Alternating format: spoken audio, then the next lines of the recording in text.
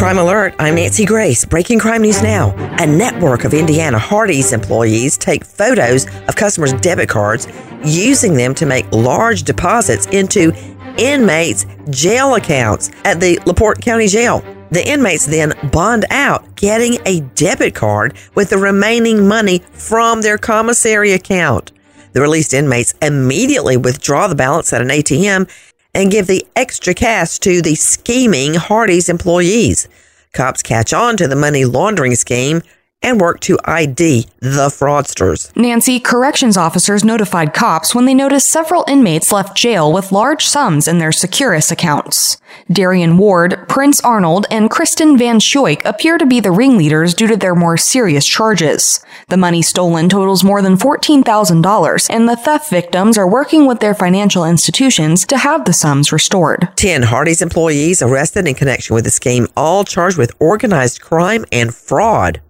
Madison Bingham, 19, gets treatment at a Louisiana behavioral health unit, but gets increasingly combative with staff. After dinner, she refuses to let go of her utensils, including a plastic spork. When a nurse tries to take it away, Bingham lunges, trying to stab the nurse with the spork. The nurse dodges Bingham and calls police, who arrest her on assault by spork. More crime and justice news after this. Now with the latest crime and justice breaking news, Crime Online's John Limley. Police and family members say an Illinois landlord targeted his victims due to their faith and in retaliation for the ongoing conflict between Israel and Hamas. For more, we turn to Sydney Sumner with Crime Online. The landlord is accused of killing a 6-year-old Muslim child by stabbing him to death and gravely hurting his mother. The landlord is now facing hate crime charges. Federal authorities and city police in the United States have been on high alert for acts of violence motivated by anti-Semitic or Islamophobic attitudes in recent days. Jewish and Muslim organizations, as well as FBI authorities, have noted an upsurge in threatening and bigoted speech.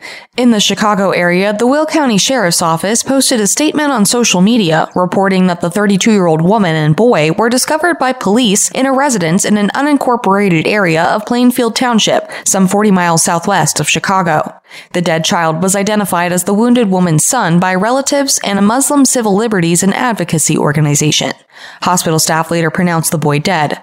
According to the statement, the woman sustained many stab wounds but is expected to live. An autopsy revealed that the child had been stabbed numerous times. According to the sheriff's office, 71-year-old Joseph M. Chuba of Plainfield was charged with first-degree murder, attempted first-degree murder, 2 counts of hate crimes, and aggravated violence with a deadly weapon. The names of the 2 victims have not been released by authorities. After an internet conversation devolved into requests that he pay money to keep private images secret, a teenager in a small Michigan town committed suicide last year. According to FBI Director Christopher Wray, he was one of several individuals who had been targeted online by 2 men who have been extradited from Nigeria to face charges. The FBI and Michigan police collaborated to look into the death of 17-year-old Jordan DeMay, who was among thousands of American youth targeted in a rapid increase in online sextortion instances in recent years. This led to the charges. Samson and Samuel Ogoshi, 2 Nigerian brothers from Lagos, have both entered not guilty pleas.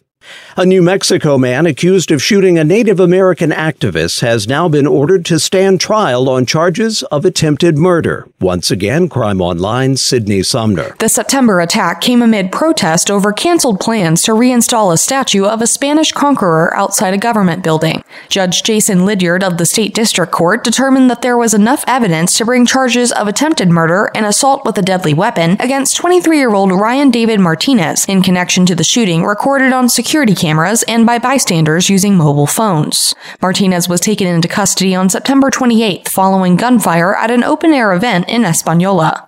The chaos came after the cancellation of plans to erect a bronze statue of the conquistador Juan de Oñate, who was both hated and venerated for his part in founding the first settlements along the upper Rio Grande beginning in 1598. John Jacobs of Spokane, Washington, a well-known environmental activist and supporter of Native American rights who is descended from the Hopi tribe, was injured in the attack. Cornelius Boxlag, a Marine veteran, works at the Alta Ski Area, Salt Lake City, as ski patrol, doubling as a watershed ranger in summertime. Cornelius leaves his apartment for work, but he never makes it in. His car found abandoned near the Wyoming border, 2 hours northeast. The license plate gone. Utah cops find his phone pinged last in downtown Salt Lake, 45 minutes away from his job. Around that time, $100 withdrawn from his bank account. No further activity from the bank or the phone since. Cornelius Boxlag, 29, now missing over a year.